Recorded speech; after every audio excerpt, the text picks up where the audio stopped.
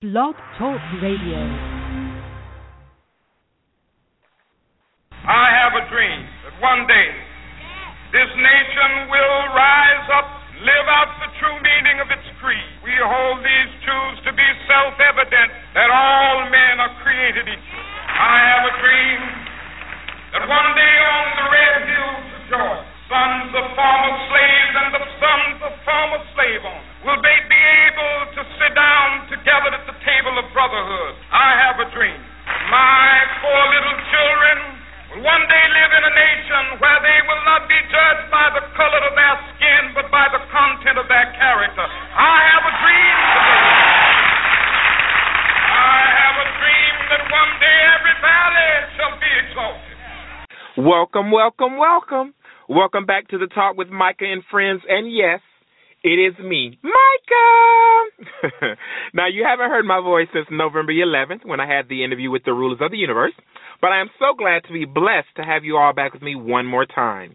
Now, this week actually technically is my 1-year anniversary. Can you believe that? The show's been going on since December of 2013, the very first week. So, congratulations and to me, yay! But nonetheless, this is not the anniversary edition. We will have the anniversary edition later on in the month, but stay tuned, and I'll definitely let you know when that is. Now, remember, you have the ability to follow the show in various ways. There's always www.hipcast.com. Again, that's www.hipcast.com. You will search within the podcast directory to Talk with Micah and Friends. There's also blogtalkradio.com/to Talk with Micah. Again, blogtalkradio.com/to Talk with Micah. And let's not forget iTunes via the software installed on your computer or simply by using the Purple Podcast app on any iPhone device that you may have. There's many out there. Now, with any one of those sites or applications, you can listen to all previous 33 episodes as well as the current episode number 34. Now, be sure to check out some of my faves. I have a lot, but I'll tell you just a few. The Legends panel interview I did with Tasha Long, Cezanne, and Yasmin Campbell-Starr. Lovely interview. Both my HIV awareness shows, those are really, really good. So, take a listen to those. Sex in the City. That was the interview I did with adult film stars, Trap Boy, Hot Rod, Giovanni, Romeo, Lord Sanchez, and Domino Star. So check that out. And there's actually going to be a part 2 coming up really, really soon with different adult entertainers. So stay tuned for that. Now, we also had Unmasking the Stars. Unmasking the Stars was basically getting down into the lives of Nicole Love Dupree and Stasha Sanchez, both of which are former national title holders and entertainers down in Atlanta, Georgia. Let's not forget the interviews I've done with the rulers of the universe, former rulers, Cameron Black and Giselle Barbie Royale, and the reigning rulers, ruling arm in arm, Armandis Bonet and Armani Davenport, okay? Armani Nicole Davenport, so don't forget that. And then my Real Raw and Uncut series. I have a lot of those. I think maybe 5 or 6 of those. So check those out. And, with those particular episodes, we talk about any and everything under the sun as it relates to sex, relationships, friendships, and drama. And one of my very, very, very good interviews, Coffee Talk with the legendary and iconic Miss Jasmine Bonet. And I have so many others. Again, it's like 33, 34 episodes. So, hey, when you're at the gym, you need something to listen to. When you're at work, on break, whatever the case may be, pop that in, okay, and support the Talk with Micah and Friends. Now, I also want to go on record and give a big congrats to Ricardo Larice and Amaya Chancellor on being named the very first Ultimate Future Find Friday winners.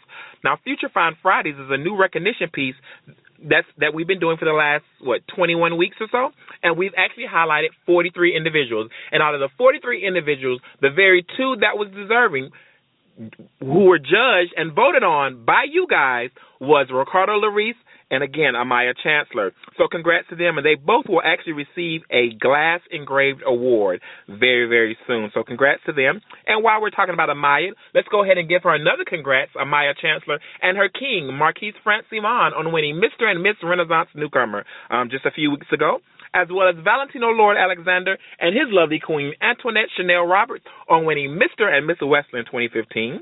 Noily Richards and Aja on capturing Mr. and Miss Renaissance, and Cara T. Bell on winning Miss Renaissance Plus.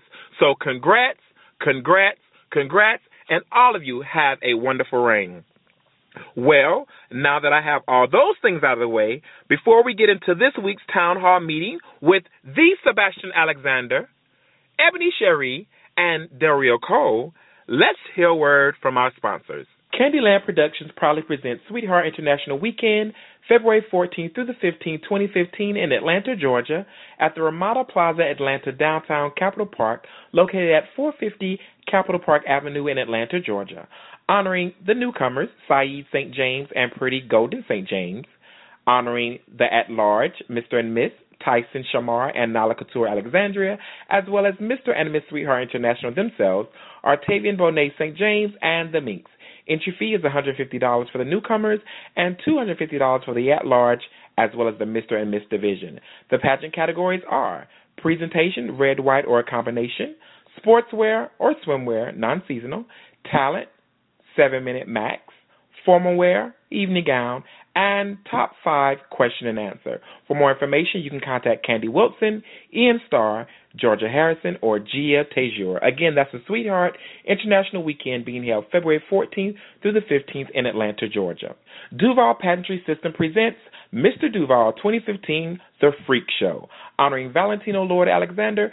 It will be held this weekend, Sunday, December 7, 2014, at the Scottish Rites Cathedral in Jacksonville, Florida. The admission for the contest is $25 for the patrons, and the entry fee for the contestants is $200. Categories include presentation, which is self-expression, but you must state your expression, talent, sportswear, formalwear, as well as question and answer. Again, that is Mr. Duval 2015, The Freak Show, honoring Valentino Lord Alexander.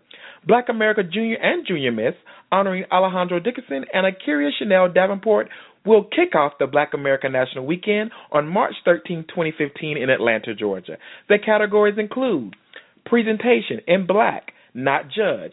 For the males, formal wear with a red bow tie. For the females, a black cocktail dress or a black gown. Again, that category is not judge. Now for the judge categories, you have sportswear, talent, formal wear, gown, and question and answer for all contestants. Entry fee for the pageant is $200, which is due no later than January 11th for pre-registration. Contestants out there or aspiring contestants, if you do not have your packet, feel free to hit me up to talkwithmicah@gmail.com. You can also inbox Alejandro Dickinson on Facebook, Akira Chanel Davenport, as well as Timmy Cockins on Facebook as well. Again, it is Black America Junior and Junior Miss to be held March 13th, 2015 in Atlanta, Georgia. Good evening, everyone out there in Westland. I'm your personal Grand Empress, Yesha Bubbles Alexander, hailing from the lovely city of New Orleans, Louisiana. Join me January 24th and 25th as I relinquish my title as well as the beautiful Candace Brooks, the Clouds of All Queen. For contest details, you can contact myself as well as the Oblique West or Candace Brooks. Guys, you want to come out, support. It's going to be a very good pageant. And for all the contestants, I have one bit of advice. Make sure your tuck is right and your bra's tight, because it's going to be a contest that night. See you then. Diamonds are forever. We, the Diamond of the South family, cordially invite you to join us December the 5th for an amazing night of pageantry. Mr. and Mrs. Diamond of the South 2014-2015, honoring Mr. Alphonse Dupree and Miss Daphne Dupree at the historic Carver Theater in New Orleans, Louisiana, featuring Diamond of the South newcomers Amaje Dickinson and Miss Sequoia Dickinson, Miss Diamond of the South Plus, Miss Coffee, and hosted by yours truly, Mr. Amaje Davenport Dickinson. For more information, contact Diamond of the South or any Diamond of the South family member via Facebook. Remember, it's your time to shine, so save the date. See you there. Words Never Spoken is more than a book, it's a movement. It's for the man that's trapped in the closet, the man that's teaching himself how to lie, how to sneak, how to cheat, how to get over, and how to pass. It's for the little boy that wants to tell his mommy and daddy that he likes boys. It's for the man that will marry a girl knowing he's gay. It's for the man that will almost end his life because he's afraid the truth just may come out. It's my attempt to heal the frustrations that come with being gay, black and gay in particular. It offers permission to just be without apology. What's up, people? This is Craig Stewart. I am the author of Words Never Spoken, a memoir. It's available on Amazon.com, or you can download it to any e-reader. You can even visit my website at www.craigthewriterstewart.com. Welcome back. Welcome back. If you've just joined us, you've actually joined us at the best possible time. This is show number 34, Micah's Town Hall meeting, part 2. Now, our very first Town Hall meeting aired September 10th, and we spoke about some pressing issues that have continued in order to create a part 2. Today, I have with me Del Rio Cole, Sebastian Alexander, and Ebony Sherry to sit and talk with me just a little bit about some of those same issues that are still talked about even today and a few new ones. So, again, let's welcome Del Rio, Sebastian, and Ebony. Welcome to the show, everybody. Hello, everyone. Hello. Hey, Hello. guys. Is somebody in the car? Is somebody in the car? Get it out of the car? I handled it. It was me. Oh, okay. No, it's okay. I'm just kidding. But thank you so very much for being a part of tonight's show. We have a lot to discuss, so we'll go ahead and get right into it. Now, to my listening audience, as we are discussing the topics, be inclined to chime in by pressing 1 on your phone. We want to make sure that this show is as interactive as possible. So even though we have Del Rio, Ebony, and Sebastian here to discuss certain topics, I would love for you all to jump in and challenge us on the topics presented. It's always good to look at things from a different perspective and respect yet understand one's view or stance behind a certain situation or issues that affect not only the celebrities out there, but even us. I didn't choose a panel that will all agree with one another, but I want to choose a panel that would challenge and force each of us to think differently. As they say, you learn something new every day. So with that said, let's go ahead and get right into it. So my panel, are you guys ready? Ready. Okay. So let's talk about Ray Rice first. Let's talk about him. Now, on this past Friday, which is Black Friday, former Baltimore Ravens running back Ray Rice, who was playing for the team right up here where I live, won his appeal of his indefinite suspension by the NFL for violating its domestic violence policy. Now, Ray said in the statement, he said, "I made inexcusable mistakes and accept full responsibility for my actions. I am thankful that there was a proper appeals process in place to address this issue." He said that he's going to continue to work hard and to improve himself and learn from his mistakes. So, question to my panel and to my listeners out there who would like to chime in. As we know, the video of that violent act and its immediate aftermath became available for the world to see. So now here's the thing. Let's say you are the editor of a news organization. I'm going to take a little spin on this. So let's say that you guys are the editor of a news organization. Tell me, in regards to reference to the video, will you actually show the video on your television program or a website, and how will you show it? So, everybody was showing it, and putting it out there and, exploiting it basically. So if you were a news editor of a large magazine or newspaper or whatever the case may be, would you actually show that video on the television program and on your website? How will you show it? How often and why would you show it? So however you want to answer that, if you want to choose the why first, it's perfectly fine, but would you actually put that out there for how long, why, and how often, all that good stuff? So who wants to chime in? I'll go first. Okay. I would show it if I was a sports-based broadcast or any type of sports-based media. I would show it because of the simple fact it has something to do with sports. And anybody that loves sports, 9 out of 10 will love the Baltimore Ravens because of their success history. And because of their success, Ray Rice had a lot to do with it because of the role that he played within the Super Bowls when they were victorious. And he's a dominant force in the NFL. I would show it for that reason. I would refrain from repeatedly showing it because of the graphics and the nature of the situation and incident which took place, because it showed something that was very disturbing and alarming to me, being as though I am female, and because I have a mother and I have sisters that are also females, and I don't ever want to send the wrong message. And the video, to me, still seems as though it was chopped and it did not show the video in its entirety, and it's still rumored that there's other parts of the video that's available that's not being shown. Mm-hmm. So my thing was, if they were able to do that, I think there was something that they did not show, and that's why they were so hard on the commissioner, because they felt like he had privilege to the video and still made his decision prior to. making this decision, and that's why we're at the point that we're at now, because they can't do him double jeopardy. That's why they have already given punishment, so they were not able to go back and change it once it was already passed on to him by the commissioner. For me personally, I would have showed it only if I was sports broadcast or any type of media dealing with sports, because, like I said, the success of that, and I also wanted to show that, to show people that you're not above breaking the law, and that's certain that you are going to be reprimanded for wrongdoing. That's the reason why I would show it. That's the network I would show it on, and that would be the only area to me I would show it on. Right, the sports network. Okay. So Ebony, we're showing it on a sports-based network. In regards to, I guess if they say advocating or preaching or exposing that, domestic violence and how bad it is. Like, if it's just shown on a sports network, how are people that may have been abused or maybe abusers but not necessarily follow sports, like how would they really tap into it or know about it?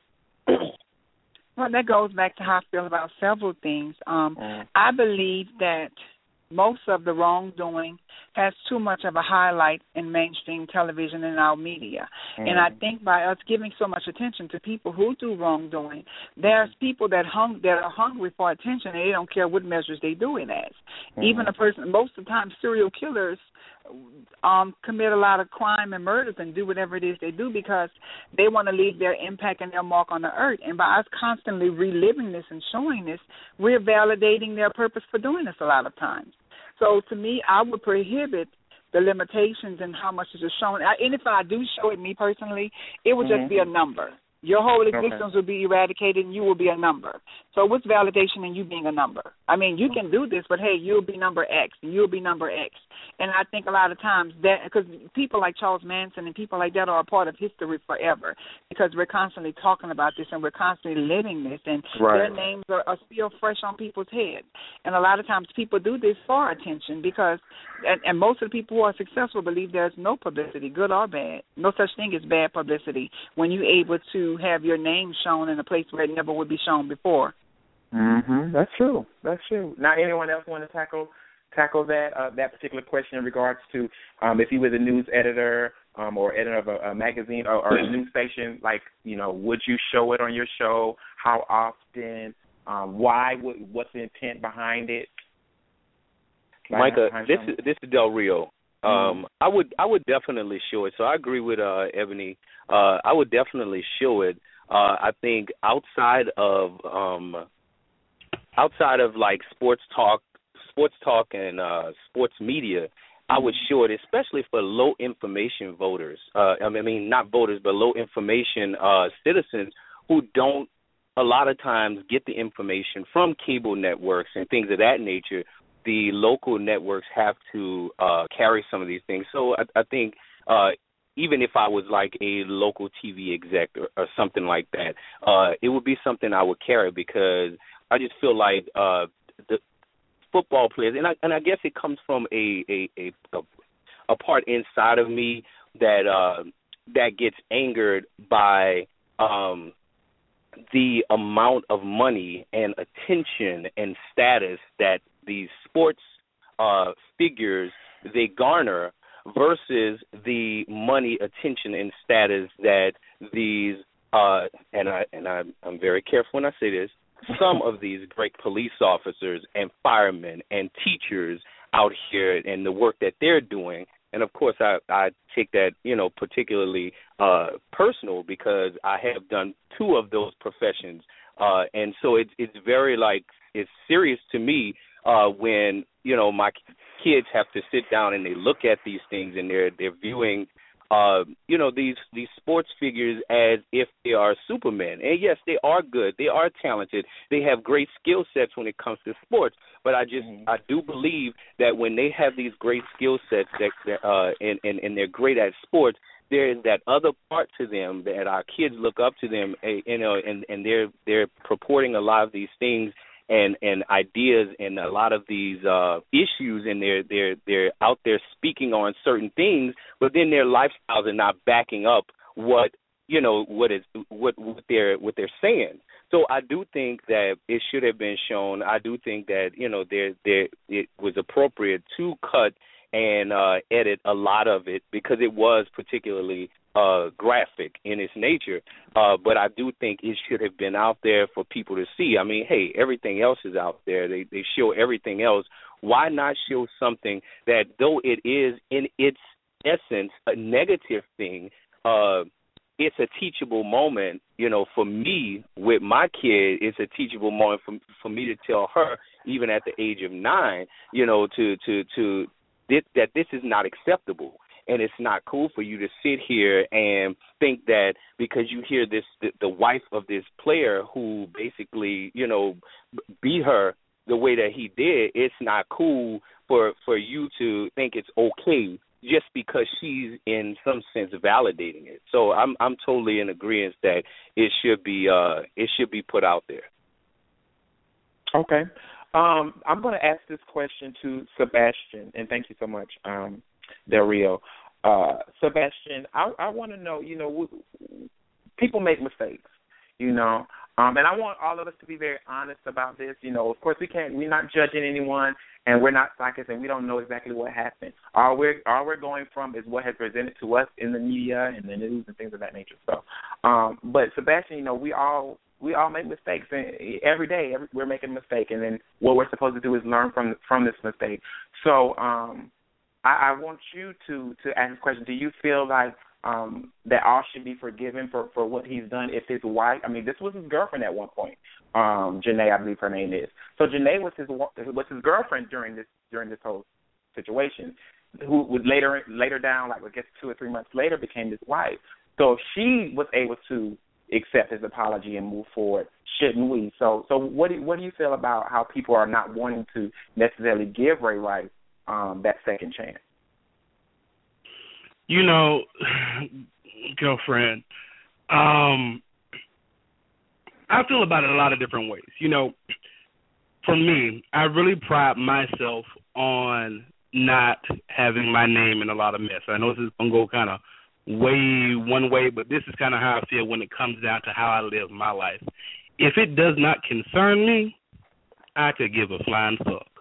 If it does not concern, my family, and even if it does, if it's not life or death, if it's not like that, I can care less.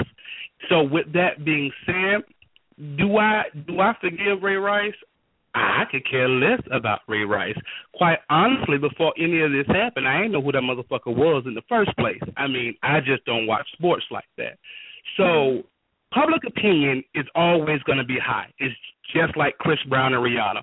She forgave him. Mama said, baby, come on back home. And y'all like, well, now, why she going back to him? He knocked the shit out of her. If she forgave him, by all means, baby, I can forgive you too. Because if you bold enough to walk your black ass back into that situation, whatever the situation may be, who am I to say, no, girl, you wrong? If I gave you my opinion once, and if you take it, great. If you don't take it, well, bitch, if you knock your ass out again, girl, don't call me. That's just my personal opinion. After a while, America will forget about it. Everything has a cycle. One moment we was talking about Ebola. Then Bill Cosby came out. Then we forgot about Ebola. Then we started talking about Bill Cosby. Something going to come around sooner or later to make everybody forget about Ray Rice. And at that point, it will be given. It will be forgiven in public opinion, if that makes sense. Yeah. So, but at the same token, and totally understand what you're saying, but in the event, let's say you become, really famous for whatever it may be, and you become just some celebrity, public figure, whatever the case may be, and because you are now a public figure, because you're a celebrity, you may do something that is now, for the most part, unforgivable in certain people's eyes. You may do something and not, it's your private life, but because you are a public figure, it has now become public knowledge. So at the same, put yourself in his shoes, because I understand the fact that you say it's not it's none of your business, because you said it on the last show, it's whatever. But at the same time, we are discussing this, so I want to know, if the shoe was on the other foot, would you want to, because we all make mistakes, would you want the people to forgive you or to accept you back into their good graces for whatever you've done? I mean, that's pretty much a yes or no. I mean, it all depends, because you know what? Most of the people that know me know I'm very cool, if you will. I don't sugarcoat. It is what it is. I'm a cusser by nature. But at certain point, hey, don't do that there, Rio. Don't motherfucking do it. But at some point in celebritydom, I know that's not a word, but you know what I mean. Right. You have to understand that people are watching you. Right. You have to understand that you are under a microscope. And me just being little old me at this point, maybe one day I hope that I'll be a great theater actor and all that good stuff. And when I reach that point, I would have to say, hey, Sebastian, before I do this, how can this affect me in the long run? And that's just how I am. I'm not saying that I'm above reproach, and I'm not saying that I don't make mistakes. But most of my mistakes, I talk about my mistakes. I put my mistakes out in the forefront. I've never been one to really shame away. Ain't too much. If anybody watch my blog, ain't too much that I don't say. Folks know I done been to the bathhouse. Folks know I done been here. Folks know, they know pretty much everything about me. So if I put it out there first, you can't come back on me. Now, say, for instance, that video would not have come out. Or he knew it was about to come out, and he did a press conference saying, I made a mistake. You're going to see this in the next coming days or whatever, but I'm getting help, da-da-da-da. It's after the fact when you have a problem. So my thing is this. You can't tell my story better than me. You can't tell me or tell about my mistake better than me. So before you blast me, I'm going to put the shit out there first so they can get the gossip or whatever it is from my mouth before they get it from somebody else's mouth. Ebony, I want to ask you this, or Dario. Let's assessing the situation and looking at it, with just the both of our eyes, do you? I have my own feelings in regards to what I'm about to ask you, but do you feel like they say this has happened, this was the first time, she said it on the very first interview she did, this was the first time, yet never, whatever the case may be. I mean, do you believe that? Okay, go ahead, Ebony. I don't believe it. I mean, okay. No, I don't believe it. Go ahead, Del Rio. I definitely, I categorically, totally do not believe that. If you and this is coming from a former police officer who studies body language. There is no way that a man can treat his love interest, and I'll put it in those terms, his love interest, subsequent to hitting her, the way that he handled her body, the way that and I don't care if you're in a drunken stupor or whatever, my thing is this.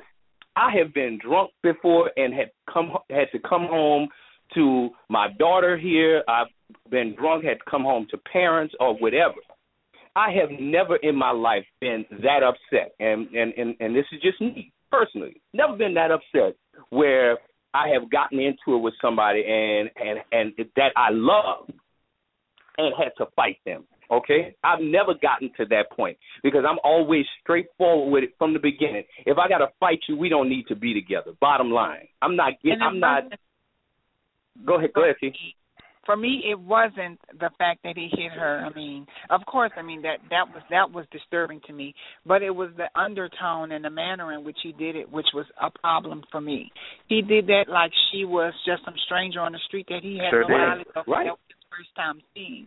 So that was the biggest problem for me. He hit her, shook her up, left her in a daze. She slithered down the elevator glass, and he left her there, then pursued to drag her by her feet and her hand out of the elevator. So that was the most alarming thing that I think made everybody it wasn't the fact of him hitting her or things like that, because we hear all kinds of stories about NFL stars and NBA stars. I love sports, so that's one area that I follow very closely. Anybody that knows me knows that. But that's not the thing that really had everybody all in arms. It was the manner and the undertone in which he displayed physically that made everybody. I think what alarmed me most about the whole situation wasn't even that he hit her, because I understand, I'm going to be honest with you, even though I've never been in any type of domestic dispute ever in my life, I understand that those situations arise where passions get involved, and a lot of things can happen, when passions flare. So I do understand that. My issue with the whole situation is number one, the prompting of the Ravens organization to put that young lady out there and make her apologize.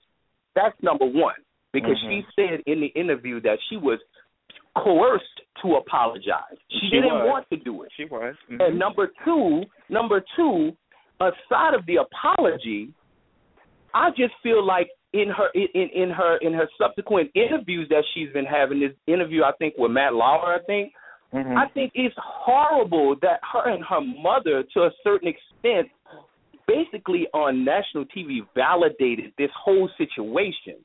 So she's been more of my focus than the actual hitting, because honestly, domestic disputes happen every day in our country. Happening right now. My problem is even right now as we speak, and some people are probably on this line in a domestic dispute. But my issue is this: don't validate that type of behavior. When we validate that type of behavior, and then we're teachers and we're parents, we're police officers, and we work in corporate America, and we do this and we do that, and then we see those things. I think it's hypocrisy when we validate it with one side of our tongue, and then the other side we look at it as that's just them. Like it was totally ludicrous to see her sit there and validate that this man just hit you and basically knocked you out. And it's okay after watching that video to apologize for what you did. Like, really? That exposes something that's bigger than the whole situation of that. That exposes the thing of us being human, and we all disposed and have a ticket on us. I think it's more or less her lifestyle was depending on that, and that's one thing she didn't want to part with, because most of the women who are in those type of situations don't want to leave the situation they're in, because that's a way of life for them, and they have been crippled mentally and physically to feel like there are no other options. So that's the most alarming thing for me, that cycle is going to continue to breed, and unfortunately, if there's kids in the household that's witnessing this, they're going to get the go-ahead to think that it's okay. So I think that's why I said a situation like that should have only been consolidated and condensed into a certain area where that would be trivial to people that had an interest in it, because it raises all kind of other problems for me. For one, we live in a patriotic society that exposes patriotism, and that exposes how men are still powerful and how they run the country. And like you said, even though she was the victim, she still had to come up and be his hero.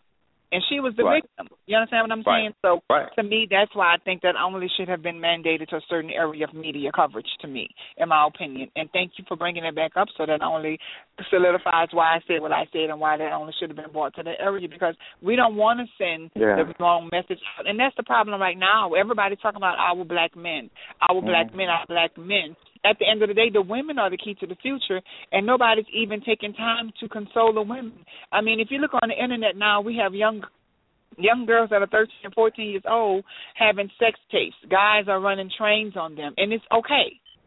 You see what I'm saying? Because the women are no longer our priority. Women have totally became not a priority, and it's all about the men. And once again, she was the victim, but she had to be his hero. And on top of that, we had to send this across any area or any news wave that had transmitting power. That was a problem for me. I think because it was a sports-related issue, they dealt with that way. I feel as though they should have handled that, and it should have only been received on that channel. And I do think they should have been in some other areas where people women organizations should have marched in and chimed in, like they always do, look for certain causes to make their cause relevant in their agenda. They should have. But there are some women's organizations like now that spoke out against this. They did speak out against that, but my thing is that now that that happened that one time, they spoke out, and now those groups have disbanded. She no longer has that large amount of support like she first did. And that's what happens when a fire is lit. It's not going to end like that.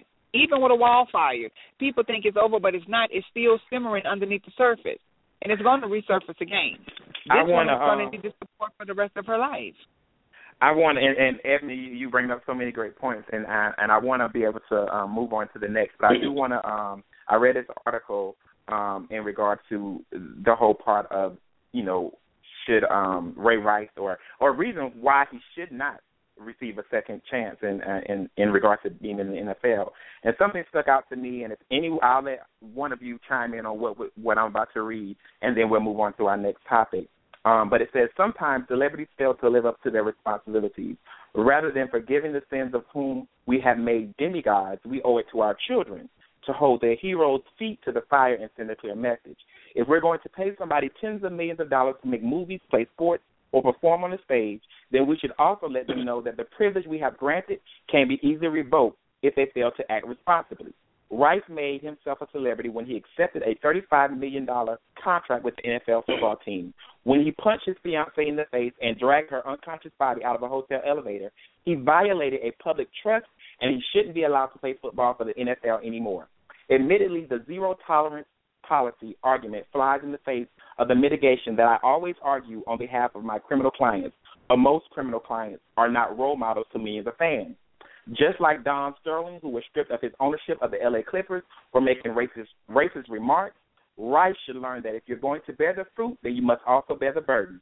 When we tell abusers such as Ray Rice in such a public way that it's okay to knock out your wife and drag her out of the elevator, then we're also telling everyone that it's okay. When we're telling the young boys and the teenagers who wear Rice jerseys that hitting women is simply okay. One person who wants to say anything about what I just read? I'll go for it. Go ahead. Go for it, baby. Go for it. I will say this, that I agree with his statement. I'm not sure who that was, but I agree with his statement in part. The only thing that I would say concerning that statement is and I feel passionate about this, my only responsibility to my children is to be the role model that I need to be for them. I'm going to be honest with you. That's the way that I feel, because at the end of the day, my daughter is not looking for Serena Williams's she's not looking for a role model in Serena Williams. She likes her as a good tennis player. She's looking for a great role model in her mother and her father. How does my dad, even though my mom and dad are divorced, how does my dad treat my mom? How does he talk to my mom? How does he handle financial issues with my mom? That's what my daughter's looking at. And so my pushback on to his article would be, our biggest responsibility is not to hold their feet to the fire, but to hold our own feet to the fire. Because if we're holding their feet to the fire, but we're doing things in our house that's counterproductive and counterintuitive to the things that we're holding to their feet, then we're being hypocrites. So my whole thing is, we have to be the role models, and we have to live the life that we want our kids to have. We have to set those things up for them and not allow sports figures and movie stars to do that for us. All right, thank you so very much. Someone said something in regards to, they said on Facebook, I'm pressing 1, and I'll hold, though, but I don't see any ones pressed. So if you had a comment or concern, you can go ahead and press 1, and we'll get back to you. But let's move into Bill Cosby. Let's talk about Bill Cosby for a little bit. It seems as if every day brings another allegation, and someone, I forgot which one said it, in regards to I think it was Del Rio, one day they're talking about this, or Sebastian said one day talking about this, tomorrow they're talking about something else. So we're going to go to Bill Cosby. And 504, I see you, so I'm going to reach back out to you before we take our break. But it seems as if every day brings another allegation that further dismantles Bill Cosby's image as a jovial, put-in-loving patriarch whose family-friendly brand of comedy tickled several generations. Though the star denied most of the accusations that he drugged and sexually assaulted young women seeking career guidance, stories are taking their toll on his reputation as well as his bankroll. The stories of Cosby's misdeeds have been around for about a decade, believe it or not, but they recently got a new life when a comedian took aim at him. Now, Cosby, who's 77 years old, has never faced a judge or a jury, let alone been convicted over the allegations. But it's clear many people have already tried him in their mind. Last month, Cosby told Florida Today that he won't respond to any innuendos referring to women's accusations. He said, I know people are tired of me not saying anything, but a guy doesn't have to answer to innuendos. People should fact check. People shouldn't have to go goes through that and shouldn't answer to innuendos. And at least 17 women have spoken out to various media outlets accusing Cosby of sexual misconduct. Now, I was doing my research today or whatever on the Cosby situation, and what I wrote down all of the women that they had listed. They had more, but I have all of the women. Victoria Valentino, who was a former Playboy bunny. Linda, who she went to prison later on for drug trafficking. Andrea, she was a former staffer of the women's basketball team at Temple University. Who else we have? We have Carla, who is now the wife of the person who played the Incredible Hulk years ago. And when she told her husband, hey, this happened, da-da-da-da, he told her to go ahead and remain silent. Tamara Green, she was an inspiring model. Janice Dickinson, which is a former supermodel. This lady named Beth, they had, the first instance was not necessarily one that was, it wasn't consensual, but 2 years later after the quote-unquote incident happened, they had like a consensual affair. Barbara, who was a model and actress, and this happened to her at 17 years old. Christina, she was a secretary for a talent agency. And another lady by the name of Jewel, who was a model. And there was many more, but those are the ladies I wanted to pinpoint. And what I noticed, and we can talk about it, but I noticed that all of them kind of had the same type of story for the most part. Like, it involved pills. Like Bill Cosby gave him a pill, so one person thought it was for menstrual cramps. Another person, it's just crazy. And so it's just like, at this point, this man is 77 years old. Okay? Exactly. I'm not excusing what he's done if he did it. You know what I'm saying? But my whole thing is, why now? Why now? Right. So the question to you guys, why do you think that these ladies have decided to come out all of a sudden in regards to things that they say Bill Cosby did to them over the years, in the early years, rather? Okay, so you talk about Stat Albert, Cousin Bill. I really don't understand why now. Mm-hmm. It's like, okay, it's almost like the statute of limitations are up, baby. Why? What are you trying to get out of the deal? This man has nothing new going on. He is sitting back steady calling black folks ignorant in his own little world. What is it? Why now? My thing is this. If you didn't open your mouth then, why do it now? This man I like the image of Bill Cosby. That's all I'm going to say. I like the image that he has put out. I like the Cosby Show. I like the other show that he had, Cosby, that Fat Albert Kid. I like his books. In my mind, Bill Cosby would be lovable until you give me some tangible motherfucking proof that he touched you. Leave the man alone. That's all I'm saying. And I'll say this, Sebastian. Go ahead. Even if you do give me proof, and I may get a lot of grief for this, but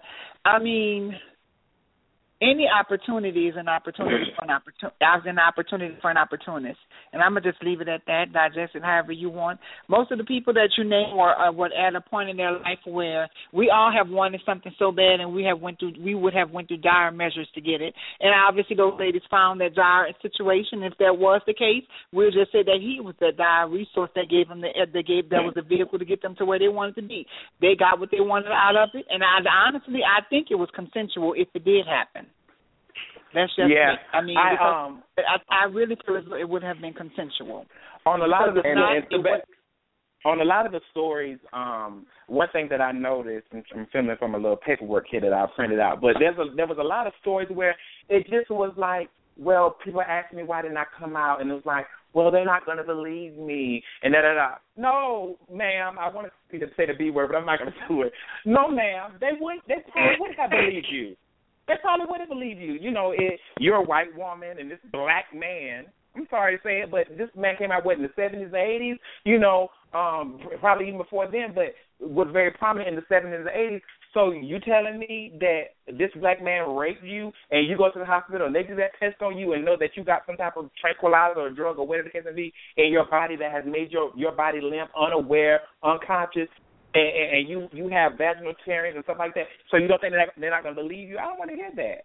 You know what I'm saying? So, Micah, So, Micah, two things. One directed to Sebastian, just to clear something up, and then the next one towards what you just said. Okay, go ahead. So because this was filed in New York, these charges are being filed in New York.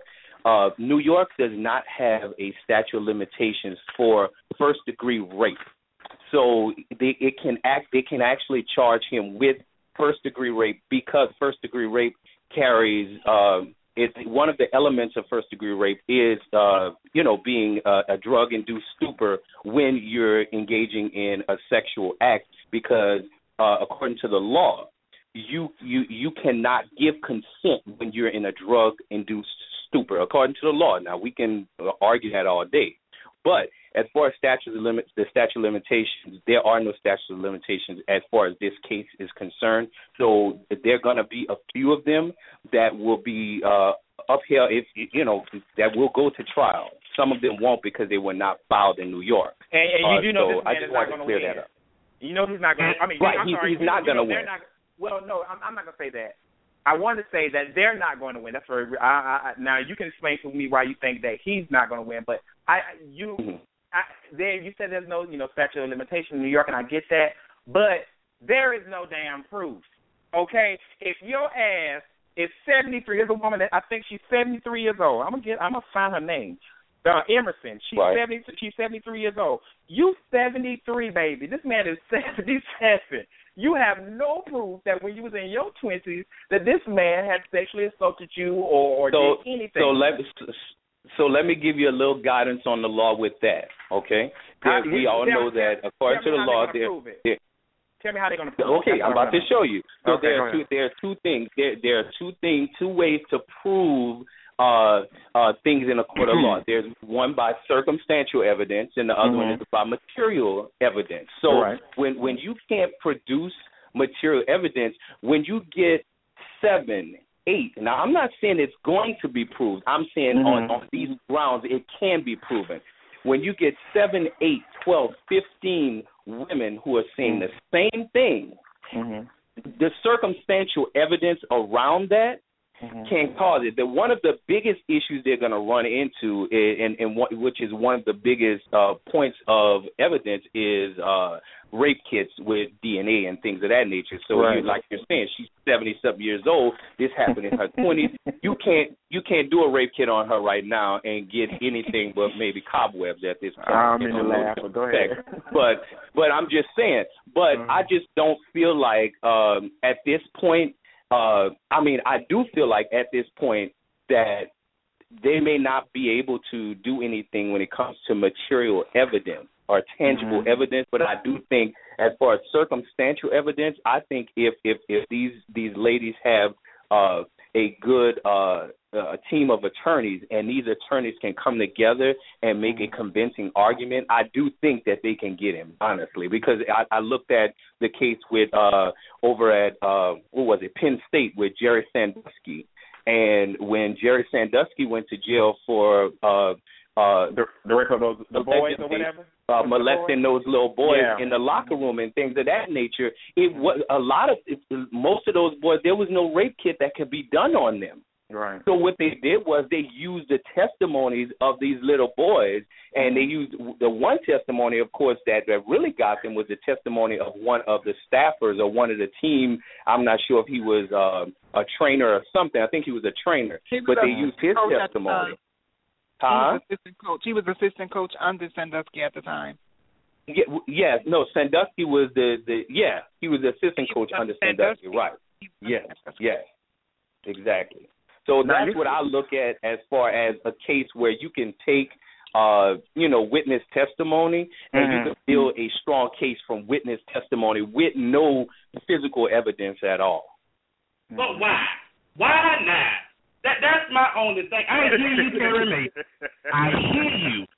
But why now? Out of all these years, this man down there knocking on this door. Somebody made him mad. Somebody made them mad, Sebastian. You know when Mad Day comes, what happens? Mad Day come, what happened? And I'm going to just be frank. Mad Day come in our community, what the first thing they do?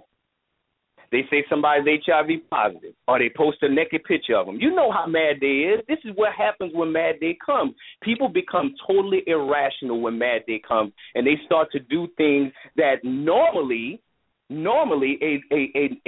rational and prudent person wouldn't do.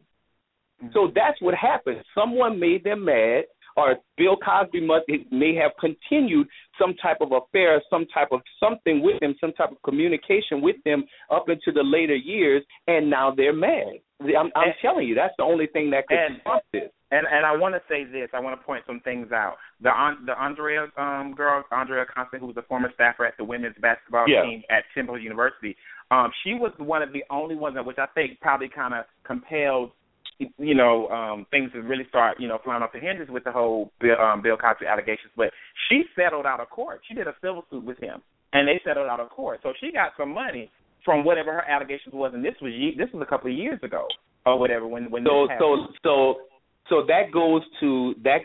So that's going to be that a part of that. Now I don't know how that went. I will definitely go and read that after the show.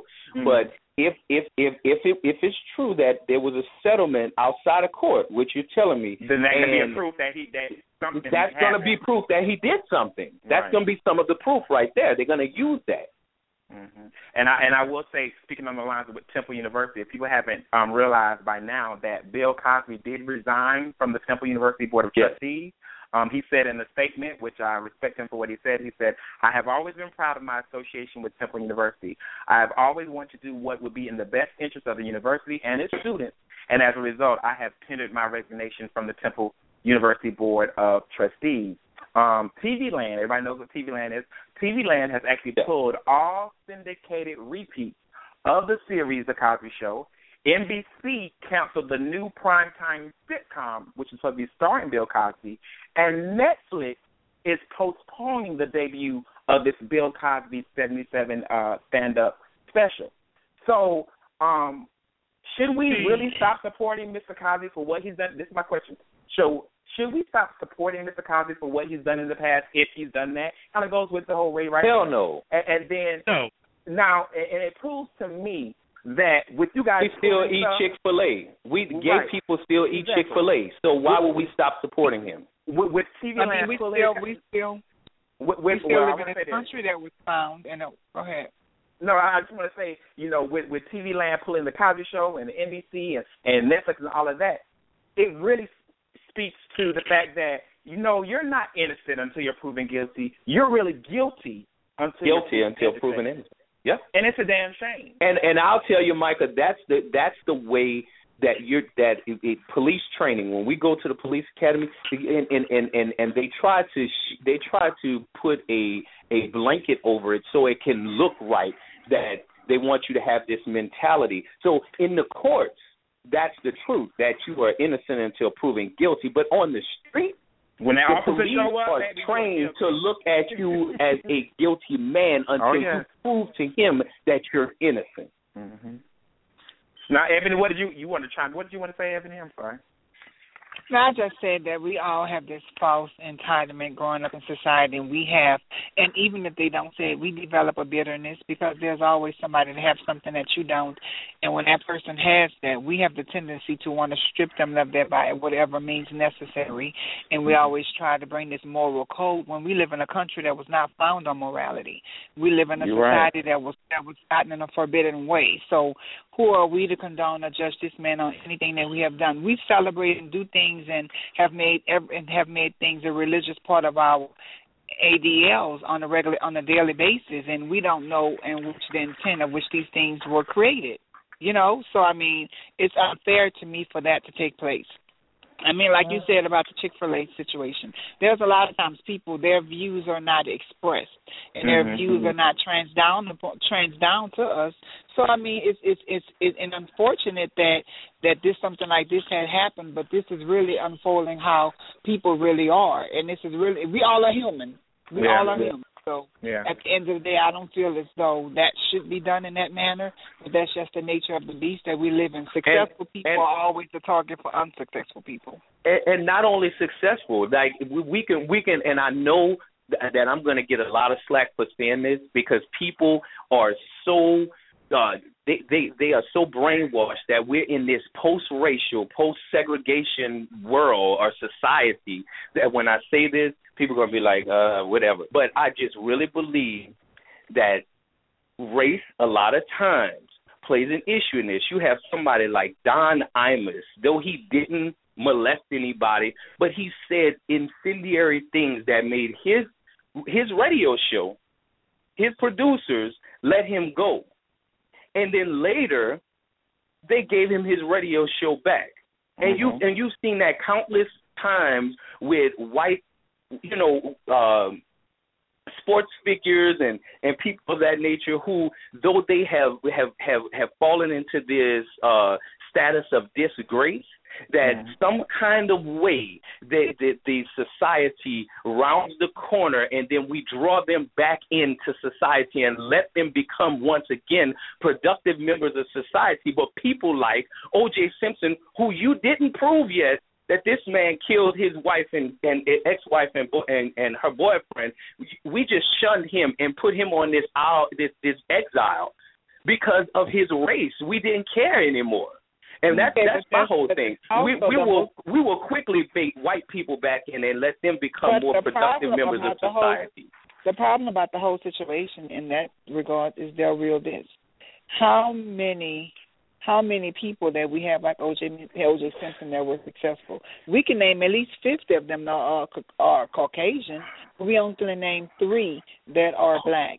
And that's why it's such a big old thing, because the 3 that we have are successful and black are the ones that they hold to higher regard, because those are the ones that have made themselves available to be put on the forefront. Now, they have 50 other Caucasian men that have done the same, but because there's a larger number of them, we don't have time to really target them or weed out them and what they have done. Even with the whole race thing and back into sports. I mean, you have John Roethlisberger, the quarterback for Pittsburgh. He raped a woman down here. Ben Roethlisberger. Right. Ben Roethlisberger. I'm sorry, yeah. John. That's he raped a woman down here in Milledgeville. You see what I'm saying? And got and played the same year. So situations like that. Unfortunately, when we are African Americans and we build ourselves up and we elevate to another level, we have to totally align ourselves with that. And it's not. It's unfortunate. It's unfortunate that we have to live by their law. We have to live by their standards and their laws. It's oh my God. I wish Cam was. Which goes back to my point, Micah, and I always tell people this. And then before you say what you're gonna say, I'm just letting listeners know. Right after Del Real says what he's going to say, I'm going to go ahead and chime in and get these 2 that have these questions, and they're going to take a break. But go ahead, Del Real. No, Micah, no. Let's go to the listeners. They're the most important thing right now. Okay. Let's go to the listeners. Okay, so I'm going to go to the 504 first since they have the question first. 504? Yes, it may be in reference to Bill Cosby. It may be in reference to Ray Rice. But give us 1 second. Hold on. All right, caller, you are now on the line with the Talk with Micah and Friends. If you can, please provide us your name, your location, and your comment and question, please.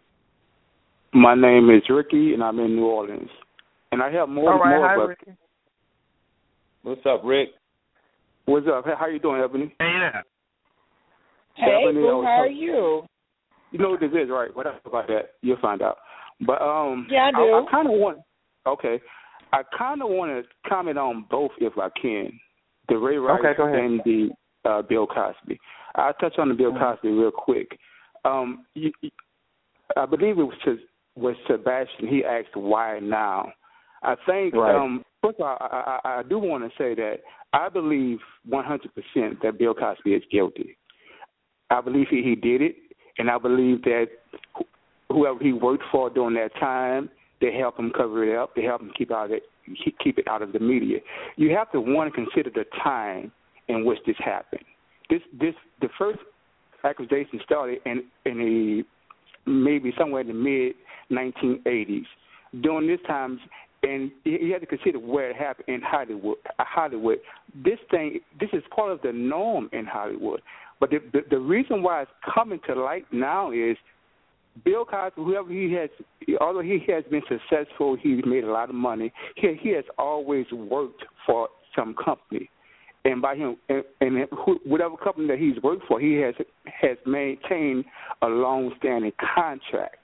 Within those contracts, I'm sure there are certain clauses that may say something like, if you were to ever do anything to tarnish your image or to tarnish the image of the company, you forfeit certain parts of your clause, maybe your royalties.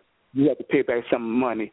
So I think when we're asking these questions and we're coming up with why these things are happening, we have to think about it critically and then answer in that aspect. Kind of put your opinion, it's good to have your opinion, but kind of couple your opinion with some facts and some critical thinking so you can really truly analyze these situations and truly figure out what may be going on.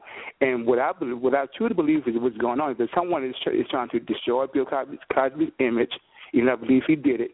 It's coming right now because they want to destroy his image and take back some of that success, partly because he's black, he's old, and maybe – and within a couple of years now, maybe he's going to die. You can't. We don't have too many black greats in our generation that died just a black great. They always die of some overdose. Whitney Houston, a lot of people they die, and their image is completely tarnished, and it's tarnished, and it happens that way for a reason. But and also just to kind of flip. To go to the Ray Rice thing. Ray Rice, Yes. I want to say if I was an editor-in-chief, I would have aired the video simply because I know that's my job to sensationalize every story, especially when it has to do with a black person. You have to sensationalize it to continue to oppress and demonize the black community and make the black man look out to be this image of a thug that is no good, he's never going to be no good, and to continue to vilify us in the media. But and also with the incidents between them two, we have to each remember that we're not all the same. We're all individuals, and individually we handle things differently. Now there have been a lot of comments made about whether or not that she stayed because of the lifestyle. The men that hit national news, if it was all about money for her, she could have walked straight to the bank and got rid of Ray Rice then. I applaud her, to me personally, for sticking by her husband and standing by him. Whether it happened one time or happened two times, no one really knows but Ray Rice and his wife. And if she has decided to forgive him, so let me stop you there, Ricky, because if she I get the whole sticking by your man and your wife and all that. I totally get that. But are we to say if this man has hit you 15 damn times? You know, let's be realistic. Not one or two. Let's say 15. I don't know, but I'm just a woman that's in that situation. Oh, stick by your husband because he make a lot of money, even though he hit you 15 times. Yeah, I mean that's I would never condone that.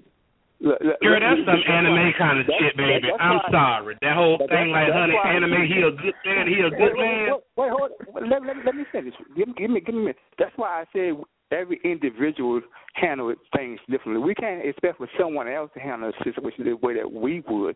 And because they don't handle that situation the way that we would, we can't vilify them and judge them and then expect for people to look at us with embracing on. We have to accept and understand where other people are coming from, regardless of if we think they're stupid or fools or not. If she had chosen to stay by him for whatever reason, that's her choice to make. That's her right to make. She shouldn't be looked at any differently because of that.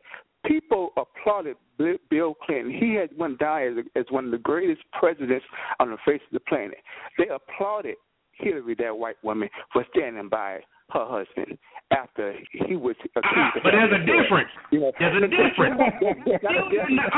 No.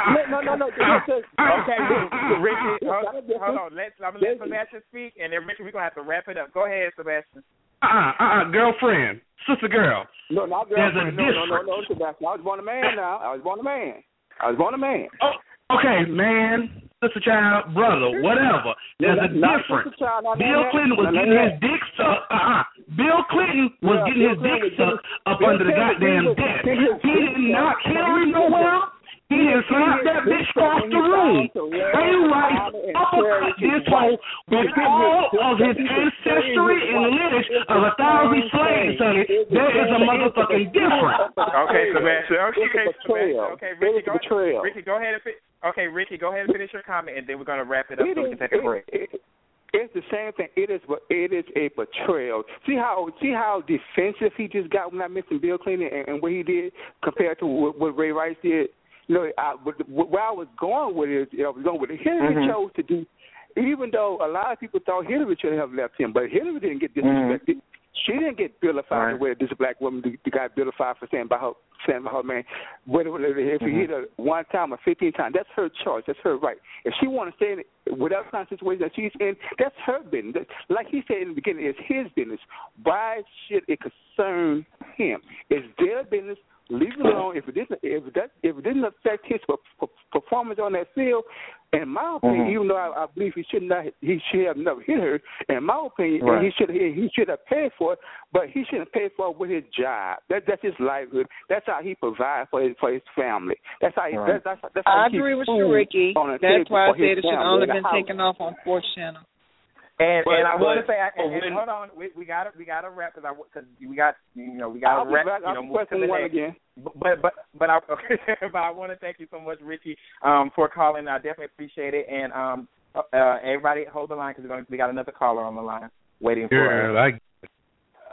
Sebastian, hush. Okay, 404. The last 4 digits is 6016. 404 is the area code. Last 4 the telephone number is 6016. All right. You are now on the line with the Talk with Micah and Friends. Please state your name, your location, and your comment or question, please. This is Trinity. I'm in Alabama. How are y'all? Hi, Trinity Chevalier. Hi, Trinity. How are you? What's going on? Great. I'm good. Y'all sound so good tonight. I just want to talk about Bill. Y'all know I've been following this story from day one. And y'all asked the question, why now? I believe why now because the money has ran out.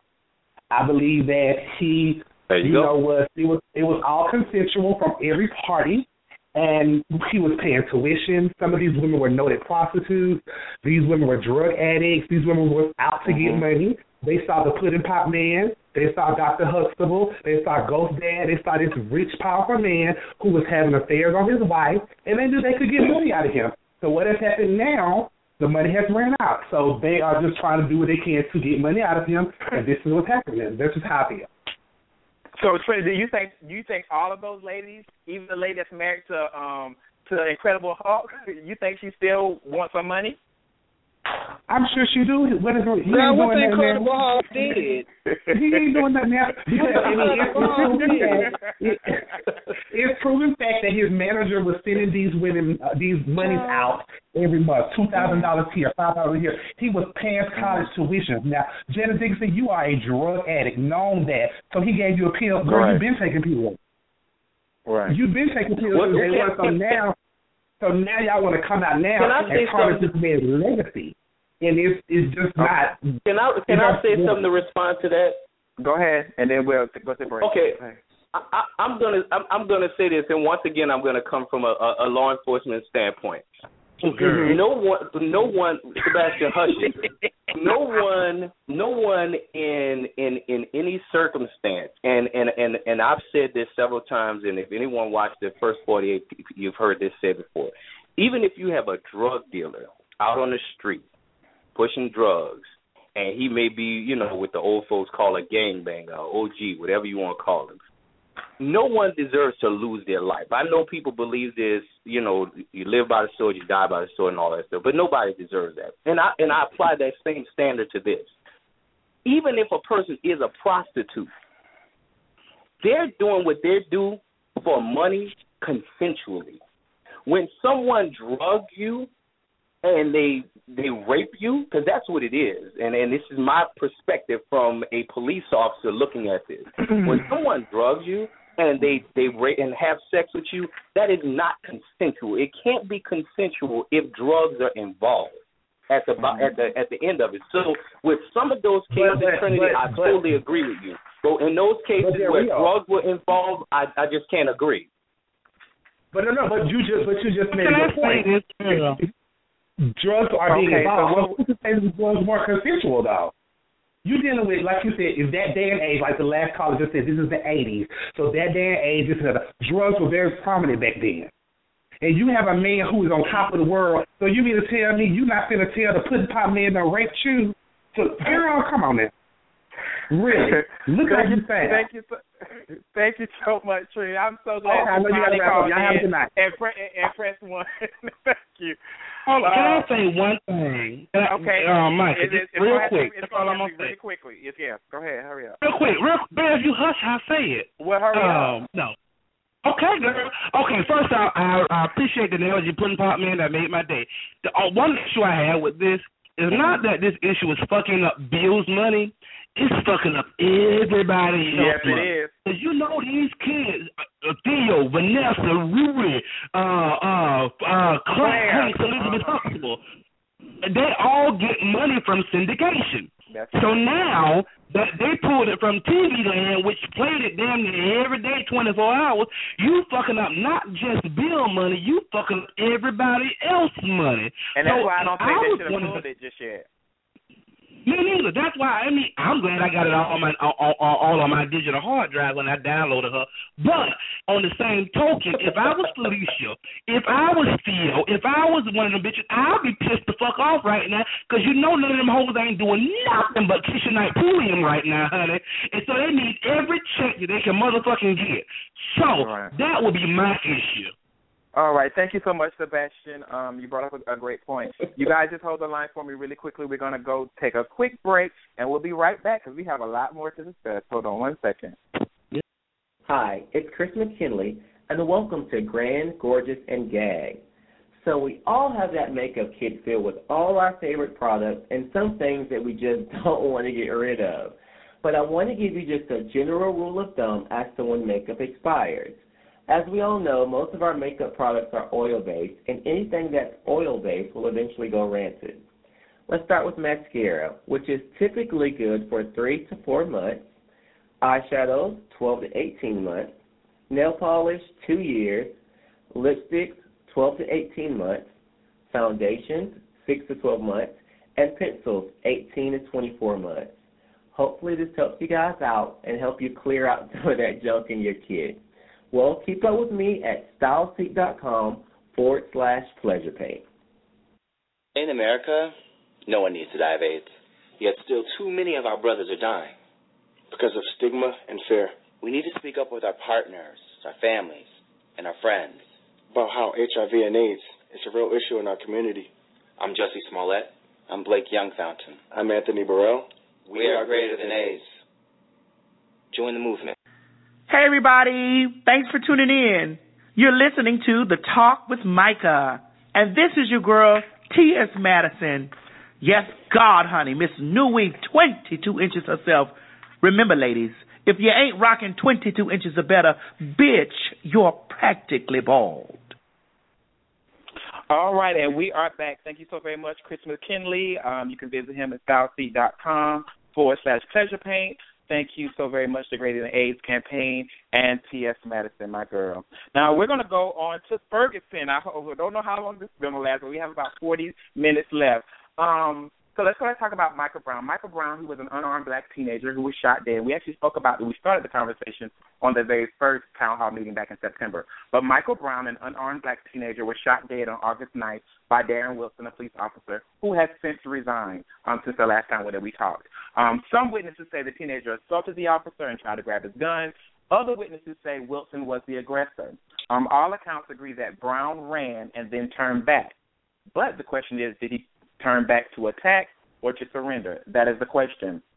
Now, what I want to do really quickly is I want to read to the panel and my listening audience a breakdown of the timeline of events from Mike Brown's friend who was with him, and or his friend that was with him, and Darren Wilson, his account of the situation, as well as a family friend of that particular day. And afterwards, we're going to discuss on, how we feel, is it true, possible lie, and audience members, again, you can chime in as well, and when I'm finished. But I would love to hear from all of you as well. So let me read this. Shouldn't take long, but let me read what they say happened. If I think I still have it.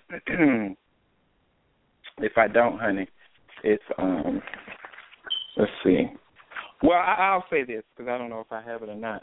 But I asked Del Rio. Del Rio, did you read the account while I'm pulling it up? Did you read because there was a twofold to it. It was on one side, the article said it was the guy who was with Mike Brown, Big Mike as they called him. It was his friend that was with him or whatever. And then the other one was basically what Darren Wilson, the officer Darren Wilson, and one of his family friends said. So did you ever read that? And I didn't read it. Read the article. You said you did? I didn't read the article. I did hear the friend who was with Mike Brown, his side of the story, and then I read an article about the utility worker who actually got the video of it, but he was about 75. Well, his testimony changed. First he was about 50 feet away, and then he was 100 feet away. So I just, but I read both of those accounts, though. Okay, so I found it. So really quickly, what witnesses say? Dorian Johnson was the guy that was with him. Dorian Johnson and Michael Brown go to Ferguson Market and Liquor. This is about 11:51. Surveillance video captures a man pushing a clerk before walking out of the store with a box of cigarillos. He said, my client, the attorney, Dorian's attorney said, my client, Dorian Johnson, told the investigators about the situation involving Big Mike taking the cigarillos. This is not a theft. It's more of a shoplifting situation. Okay, so Brown, 18, and Johnson, 22, are walking in the middle of the street, heading toward Johnson's house, when a Ferguson police officer confronts them. The officer tells the young men, either get the fuck on the sidewalk or get the fuck out the street, according to Johnson's account to CNN and other news outlets. The young men replied that they are not but a minute away from their destination and will be shortly out of the street. Okay, so here's what it said, the tussle in the first shot.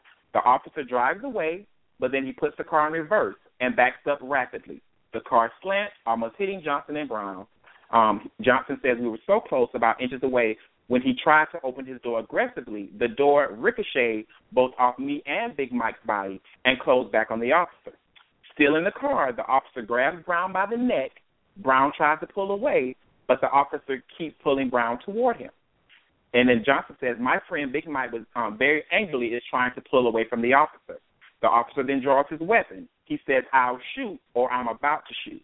I'm standing so close to Big Mike and the officer, I look in his window and I see that he has a gun pointed at the both of us. And when he fired his weapon, I moved seconds before he pulled the trigger. I saw the fire come out of the barrel and instantly knew it was a gun. I looked at my friend Big Mike and saw that he was struck in the chest or the upper region because I saw blood splatter down his side.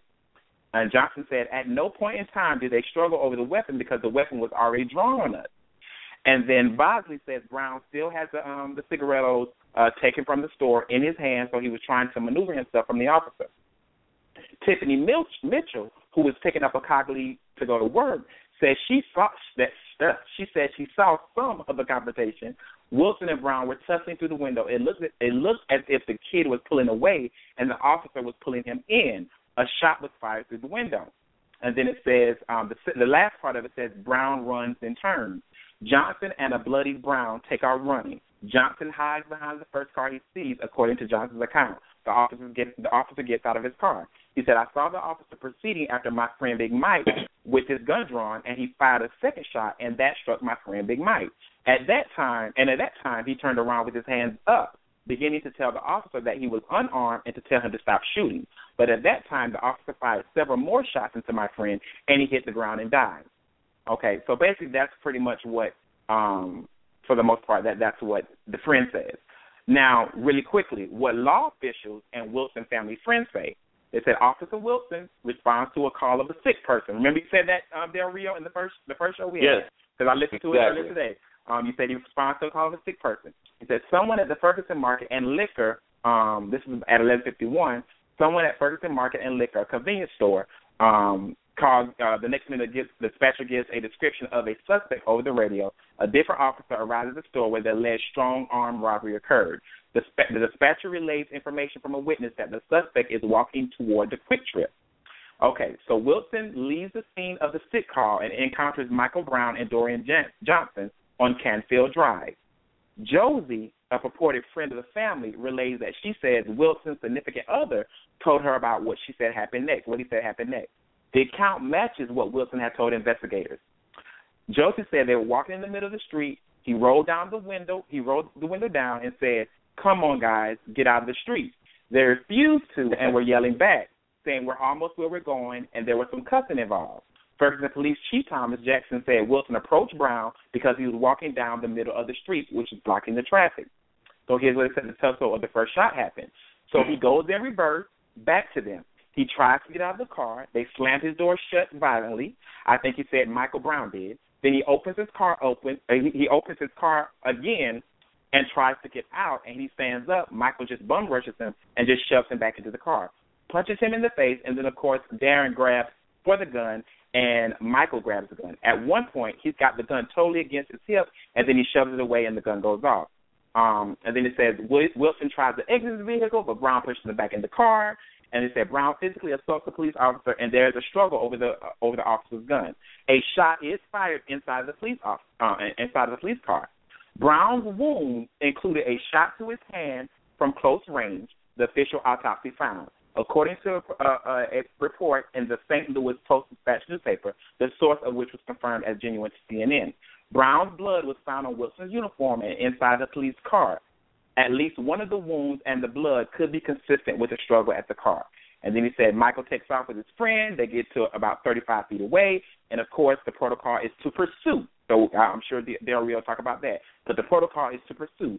So he stands up and yells, "Freeze." Michael and his friend turn around, and Michael starts taunting him. "Oh, what you going to do about it? You going to shoot me?"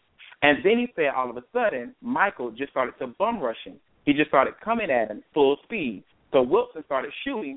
So he just kept coming. So Wilson really thinks that Brown was on something because he just kept coming. It was unbelievable. And then so finally he ended up. The final shot was in his forehead. He fell about 2 or 3 feet in front of the officer, and that's pretty much what accounted. Now I'm reading I'm sitting here like, now I can't believe that this 6'5" boy, 200 whatever pounds, after has been shot in the damn hand, is going to say 35 feet away, "What you going to do now? You going to shoot me?" Did he already shoot you in the hand? So I don't even get that thing. But what do you guys tell me about what you think about the indictment? You know, as far, I mean, well, not the indictment, but you know, as far as the lack thereof. Yeah, the decision on to whether to indict Darren Wilson or not. Just the whole situation that has happened since August. You know, what are your thoughts on that and what I just read? Ebony? Huh? Oh, you have anything? Huh? I said, do you have anything you want to say about the Ferguson situation and what I just read in regards to the different situations or scenarios that supposedly happened? I mean, my heart goes out to that. But I'll wait till later point to bring out my areas of frustration. Okay. I mean, it has a lot to do with that, but it's not. It's more about the aftermath that I really want to discuss. And okay. Okay. Somebody else. So, Sebastian, would you like to go, or do you want me to go first? You go first. Somebody needs to go. We got 30 minutes. So my whole issue with this whole situation, and from one of the biggest things that police officers has is a weapon that's more important than a gun, that's more important than any of the weapon on their duty rigs, is the ability to articulate. And me being a former police officer, I know what we can do. You can articulate your way out of anything. And I'm telling you, because we're trained to do it. You're trained to write a report in a way that you knew you didn't have probable cause to stop someone and search them. So what you did was you articulated your probable cause because you know more than likely this person that you're arresting has no resources for any type of legal representation. So we go ahead on and we violate this person's right, and you know we proceed forward because we know this can be an open and shut case. In this case here, I think it was some of that involved. A lot of the wording that went into this report is familiar to me because it's words that either I've used before or that I've seen in reports where all of the elements for actually affecting an arrest or affecting a search or affecting some type of interaction with a person, even if it's for a field interview. Those elements are not there, but what you do is you articulate it on paper so that the elements can be there because it would be believable in court. And so police officers are basically foul. Not all of them. Police officers lie. Police officers lie. Okay. I'll just be blunt about it. Police officers lie. I will warn everybody to be very careful. Carry as many recording devices and everything as you can. When you're being stopped in the daytime or the nighttime, turn on your dome light, put your hands out of the window, make sure you don't flinch, don't budge, don't do anything. I know it sounds trivial, but it's important in the time that we live right now. But a lot of my issues was with the way that the case went out. First of all, it is believable to me that a police officer saw two guys in the middle of the street, because black police officers, I've done it before, two guys walking in the middle of the street, and because you profiled them immediately or you thought you were going to get something on them, you go ahead and you do something to incite them. So you say something like, get your motherfucking asses out of the street, or something like that, because you know that's going to provoke them to say something back. And the moment they say something back, you immediately got some type of charge that you can put on them you can do whatever else you were ultimately trying to do. I'm telling you this because I regret it. I've repented about this so many times because I found myself in this situation doing stuff like this before when I was a rookie cop. When I first went there, I found myself doing stuff like that, and that's why I know. And second of all, one of the biggest issues is an officer has this space around him that's called, and we all have this, but we talk about it in the police academy, your personal space. And whenever you allow somebody to get, my whole thing is this. When you back a car up as a police officer, the first thing you do is slant a car. You don't drive a car, and especially your door, if you've already had a verbal confrontation with a subject. At that point, he wasn't a suspect, but a subject. You don't have a verbal confrontation with a subject who is at your door. You have to slant your car. There's so many policies and procedures that was violated in that whole approach to that situation that I don't see why, he wasn't fired before they allowed him to resign. The police department just botched this whole situation. And then on to the grand jury, I mean, that was basically botched because you had a prosecutor who refused to present the evidence in the way a prosecuting attorney was supposed to present the evidence. He decided to side with the police, which prosecutors usually do. Right. So he was acting more so as a defense. And that has been the problem in both cases with that entry on the prosecutor. To me, did not do their jobs. To me, honestly, in my opinion, because there was so much evidence and so many directions they could have took to find a guilty verdict, and it was not rendered. Well, so at the end of the day, the standard for indictment in a grand jury is not the same standard you're using in an actual jury trial. Right. So it's not. I'm not going to say it's so much lower, but it is lower than the standard that you would use in a jury trial. So my whole thing is this: when evidence is presented, it was just that the prosecutor had other interests, involved in this situation. When the evidence was presented, the facts are coming out now that there was a law that had been abolished since 1984 in the state of Missouri, that the assistant prosecutor who handles most of the paperwork and the legwork for these cases, the assistant prosecutor usually tries these cases. The assistant prosecutor presented a law about self-defense to the grand jury.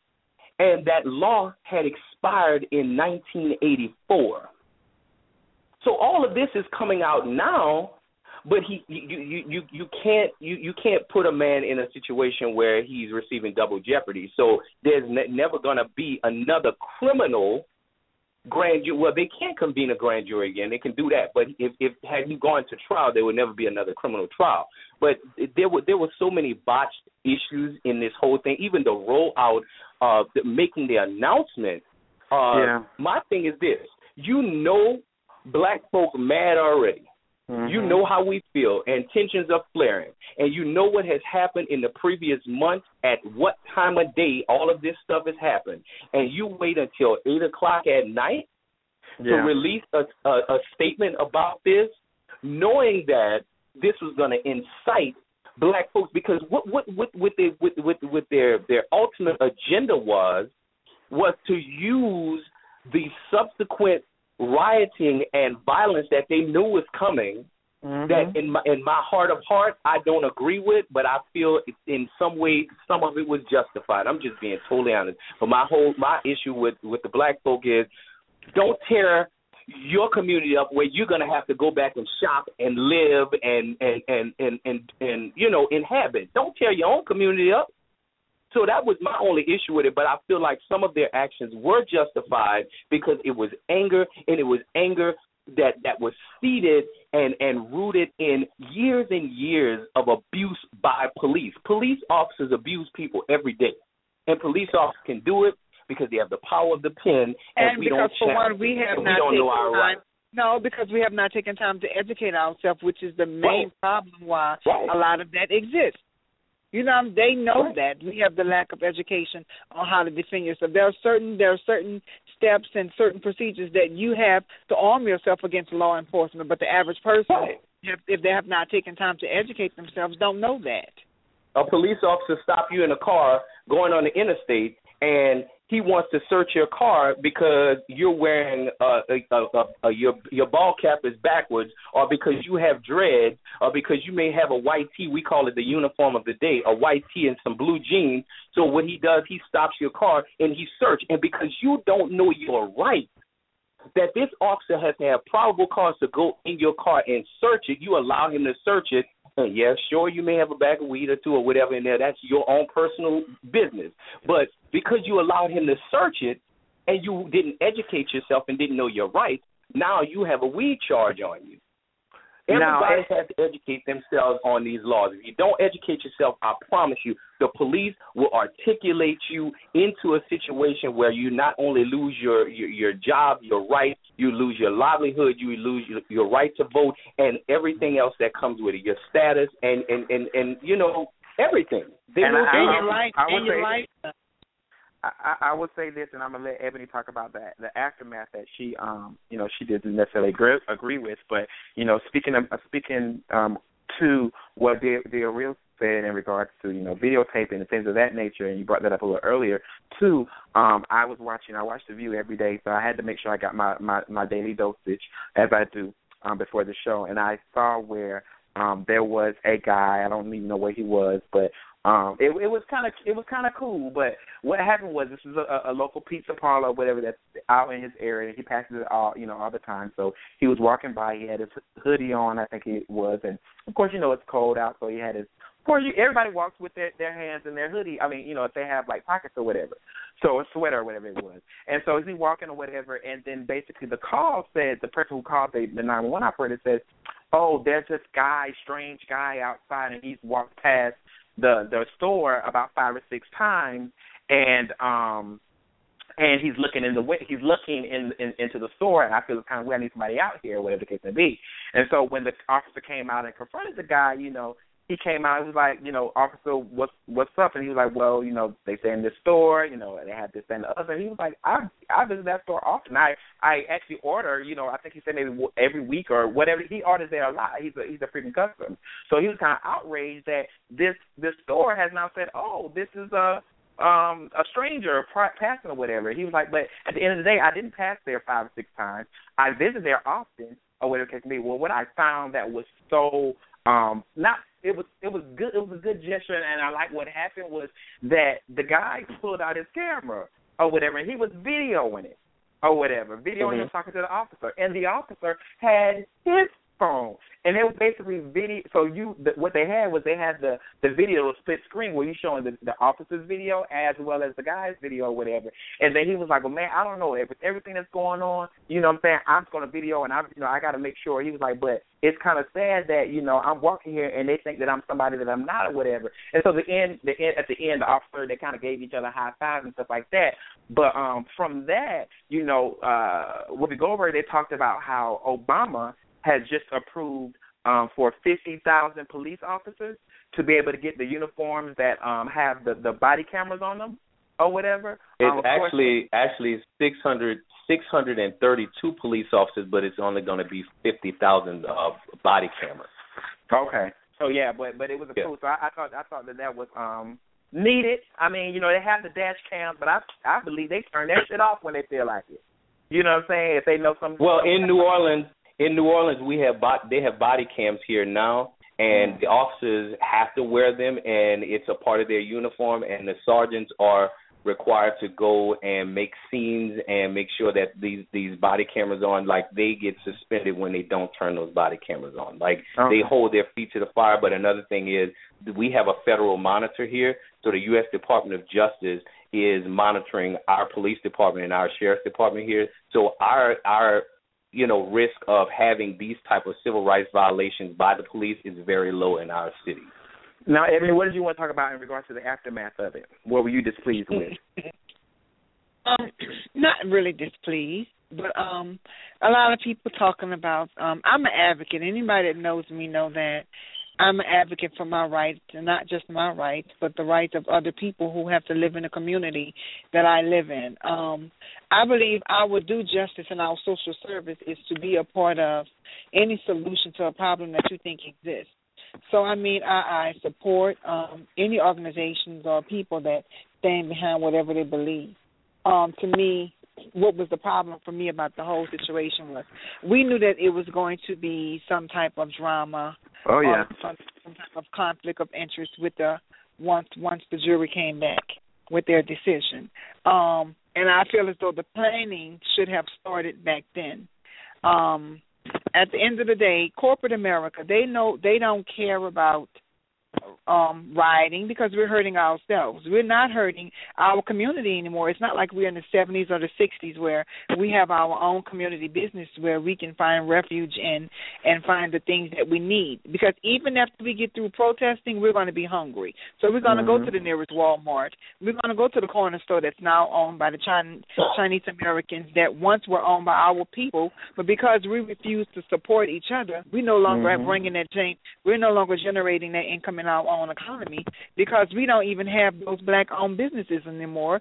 So they're not trying to hear anything that we're saying. We're protesting and we're marching. They're in their high-rise buildings on the 15th floor, and none of the decisions that we are out there doing right now, they're not hearing because they're not impacted by us anymore financially.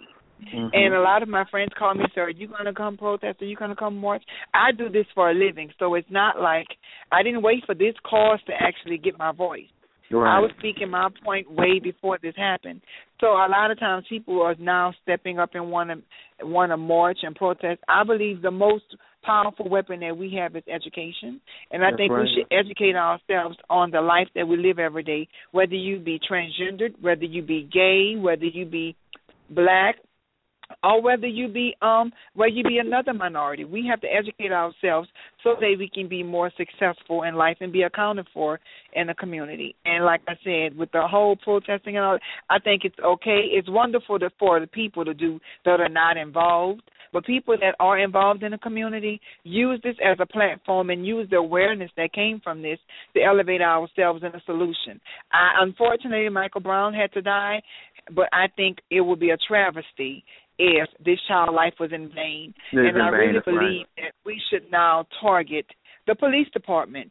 I think that one police officer, I'm glad they did not find him guilty because it would only cover up the mass destruction that's done in that police department. So now I think things should be taken to another level. And the whole police department, which has been proven to be corrupt throughout time, needs to be uncovered. Because I believe if that one officer would have been found guilty, they wouldn't do a whole extensive search on the whole police department. So now they have to resort to doing that. And that's when I think the real justice is going to be done. Yeah, most definitely. Michael Brown definitely cannot die in vain. What do you guys think about the fact that, and I'll leave it. Since Sebastian's been quiet, I want to hear him. But recently, what was it, St. Louis Rams? Like 5 of their players came out in the very beginning of the game, I believe, and came out with their hands up and this and the other, and in salute and paying homage to Mike Brown in the Ferguson situation. And a lot of them got flack for it. They say that people are saying, oh, it's a disrespect to the police officers and this, that, and the other. So from what I understand, they're not apologizing, and I don't believe that they should apologize. That was their salute. That was their thing. It wasn't necessarily a disrespect to police officers. If anything, it was a disrespect to the police officers that are bad. You know what I'm saying? If that's the case. But Sebastian, what do you think about the whole situation, and inclusive to the St. Louis Rams and their salute to Mike Brown in the Ferguson situation? My thing is this, honey. A hit dog will always holler. In the words of Nene, or my grandma say, honey, what you do in the dark will come to the light. Mm-hmm. My thing is this. I salute them. There's nothing different than what they did at that game than what the track stars did in the 1976, I think that was 76, 74 Olympics, when they were on the podium and they raised their hand in Black Power. Oh yeah, there's no different. Mm-hmm. They have their feelings. They have their way of which they want to express themselves. So if they want to come out with their hands up, that is their right. That is their opinion. Now, for them to get flat, I wouldn't apologize for a motherfucking thing. Right. Not at all. I came out on this field. I played your motherfucking game. I made my coins, and I went home. Now, in the midst of that, if I wanted to voice my aggravation or my political disdain with me by raising my hands, bitch, your biggest issue is not me raising my hand, is what I'm going to do after I get out of here with the money and the power that I do have. That would be your issue. But me walking out with my hands raised, it ain't doing nothing to hurt y'all. So you know what I'm saying? I'm like this. I ain't apologize for nothing, but like Dario, like Ebony said, it might sound wrong. But bitch, go fuck up Macy's. Go fuck up Saks or Fifth Avenue. Go fuck up Bloomingdale's. Because when you fuck up they shit, then the white folks, well, why they coming here messing up our shit? Well, bitch, because you messed up our shit. So my thing is, one good turn deserves a motherfucking other. That's just me. Right or wrong, indifferent, however you feel about it, I'm going to go fuck up your shit. I ain't going to fuck up the corner store. That's why I get my discount via my discount blood. Right. I ain't going to do I'm going to go over to the white, Atlanta got Lenox Mall and Piedmont. I'm up here in New York, we got literally the Saks on Fifth Avenue. Y'all out there in Texas and Houston got the Galleria. Y'all in Miami got South Beach and Aventura Mall. Bitch, I'm not going to go to the swap meet and tear up my shit, honey. No, that's why I got my knockoff pocketbook. I'm going to go to your shit, honey, and run through and tear up all y'all shit, honey. And I'm going to say this, Mike Brown. This is for Trayvon Martin. This is for Emmett Till. This is for MLK. This is for Malcolm X. When they see, the thing about it is they ain't got tired yet. The white folks, we tired. We tired. The white folks ain't there. And I know I got a lot of white friends, some of y'all white folks in pageantry and all that, girl. I'm not racist, but y'all bitches ain't tired yet. Y'all ain't tired. When y'all hoes get tired, as my grandma said, you tired of being sick and tired. Once them bitches get tired of being sick and tired, then you'll see some real motherfucking change. So from now on, I'm going to tear up all y'all motherfucking shit. And I'll say, too, to kind of wrap this up so we can I should speak on something really quickly before we end, is that one thing in regards to the Ferguson, just like what Ebony said in regards to, even if you're just joining in the fight and you're protesting and things of that nature, continue to do that. I had one of my, call him my little brother, he graduated a year after I did in high school, but I know he went from South Carolina or North Carolina where he lives now, and he went to St. Louis when they had the Ferguson things, and he went to the police department. He did a lot of things that were positive, and it wasn't to go loot and things of that nature. So I applaud people that are doing that, and as Ebony said, when you start, of course start it, but don't start it. Don't just do it for this cause. Continue to fight and continue to protest, but fight in the right manner and not the wrong. Another thing is that the people that are, I think Nelly said it before, and a couple other celebrities from St. Louis, and Andy Cohen said it. Is that people from outside that don't even live in the area, don't even live in St. Louis, are coming in, but they're the ones that are looting. It's not even really the majority of them is not the people that live there. It's the ones that don't live there. So my thing is, for the people that don't live there, if you're going to come in there, come here and protest the right way. Don't come and mess up other people's stuff, because guess what? When you leave, you get in that plane, that train, that bus, or that car, and you go back home, these people that live there in Ferguson, they have to live, and they have to endure what the majority of you guys have messed up, and that's not right. So we can talk about that going forward, but more and more. But I just want us to be aware. I want us to be able to fight for our rights, fight for equality as gay men and women. We have our own things that we need to be fighting for day in, day out. We need to be fighting for queer and trans youth homelessness. There's a lot of that going around. Violence against queer and trans youth, racial justice. We have to get in the fight for that. So you may not see the cause, no matter if you're white, black, African, European, whatever, minority, whatever you are.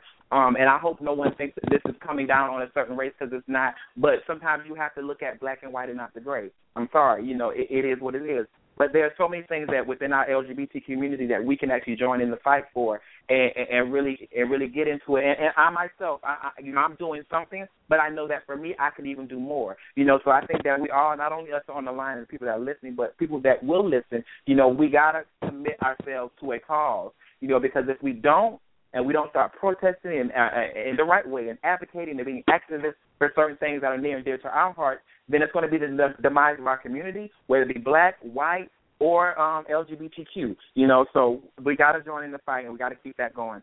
I want to share something really quickly, and then I'm going to end you guys, and then, of course, we'll have a part 3 toward the start of the new year, where I'll just allow everybody to bring their own stuff, and I'll just sit back and relax. But I want to talk really quickly about social media, and it was something that I found that I think was really, really profound in regards to just being, I talked about this on the judges show that I had with some of the national judges, being social media responsible, talked about it on the perspective, from a contestant perspective, those national competitors, we talked about it, just being social media responsible. And I think, and we talked about it on the last town meeting, so I want to read this really, really quickly.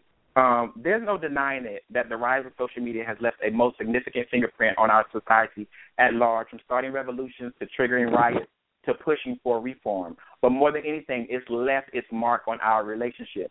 For some people, social media is their main avenue of connecting with the world around them. For others, it's just a small part of their lives, bridging the gap of communication with the world around them. But no matter how involved a person may be in the world of online, one thing is for sure: social media carries the potential of impacting our relational etiquette in pretty significant ways. Though I've benefited greatly from the ability to instantly share my life with the world around me, I came to realize that I've also lost some things in the process. No matter how shallow or deep you may be in the pool of social media, here are some things to consider with regard to the potential impact that it may have on real-life interactions. We can lose our warmth. There is something powerful about the tangible connection of one human being to another. No matter how we try to replicate it, there is nothing more powerful than real-life connection. Sometimes we need someone with skin to give us a smile, wrap their arms around us, or hold our hands in theirs. In real life, we are forced to practice the skills of real human contact, from the influence of eye contact to the tenderness of human embrace. Real-life interactions have the potential of exuding a powerful warmth that is so easy to forget when hiding behind the walls of the online world. We can become self-focused. They say junior high is the primary age of engaging in self-centered behaviors. I refer to this as a spotlight stage, in which an adolescent lives life with the assumption that they are the center of attention and that all eyes are on them. This magnetized way of thinking can be harmful in the long run. I hope y'all listening, because when the spotlight is on you, everything becomes an ordeal. It's no wonder the early teens can be one of the most miserably dramatic stage in a person's life. The good news is all of us eventually outgrow the spotlight mentality. But the bad news is that social media seems to be ushering us back into the world of self-centeredness. Within the realm of social media, it is the norm to live with a spotlight mentality. And this is very, some of you listeners, I know some of y'all because the person is talking about y'all. We are encouraged to share, tweet, and update every thought we think, feeling we have, and move we make. But how does this translate over into real relationships? Imagine a person walking around just yelling out their every thought, feeling, and action in real time. Within the context of actual life, this sounds so strange. Yet, this is what we are encouraged to do every day online. We enter into a state of self-absorption in which we are more interested in proclaiming to the world who we are and what we are doing rather than taking the time to get to know and engage the world around us. So we're so used to promoting others, we forget to edify, encourage, and focus on others. We're so used to thinking inward that when we begin to lose our desire to look out, to ask questions, and to put the other person first, we can lose our inhibition. I'm wrapping up. Here's the thing about real life and face-to-face relationships. They come with a filter. Now, granted, we all know that one person who says whatever comes to their mind, no matter the cost, but for the most part, we are all equipped with the ability to discern when to speak up and when to refrain. It's a part of us that is grounded in the truth that some things are just better left unsaid. But you may have noticed something seems to happen to our inhibition when we are masked behind the guise of a computer screen. Stepping into this virtual world, we find that we feel empowered and in control. Slowly, we let our walls down. Lastly, sometimes the lack of inhibition motivates us to say and do things in the online world that we would never say or do in real life. In the end, our online actions can have real-life consequences by tarnishing our reputation, ruining our friendships, or isolating us from people we could have otherwise connected with. It's important to recognize the impact that social media can have on our real-life relationships and challenge ourselves to interact with grace, wisdom, kindness, and humility, whether online or off. The world of social media has an important role in our society and personal relationships. It has the power to bring conflict and conceit, or the opportunity for connection and collaboration. And with that said, I want you guys to hold the line for me, and we'll go ahead and play our closing. So to my panel, thank you so much for holding the line for me.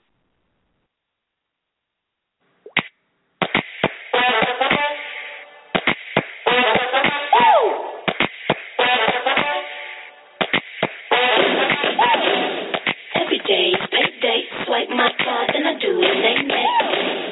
You talking to a late date, I want a Kanye, yeah, nothing right there. So that's a no-no, I'ma make back and you the bubble. This combo beat like Drake, I already know what you're trying to say. Well, guys, that's actually it for tonight's show. I want to thank my panel for an amazing and insightful conversation, and thank you to my listening audience as well. Appreciate your support.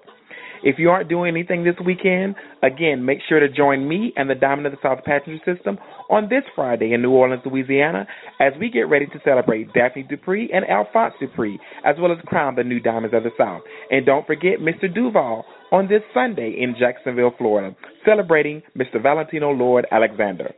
As always, I have to leave you all with a quote of the week. So here it is. Friendship isn't about who you've known the longest. It's about who walked into your life and said, I'm here for you, and simply proved it. Always be thankful for today, because in 1 second, your entire life could change forever. Again, always be thankful for today, because in 1 second, your entire life could change forever. Until next time, you guys be blessed.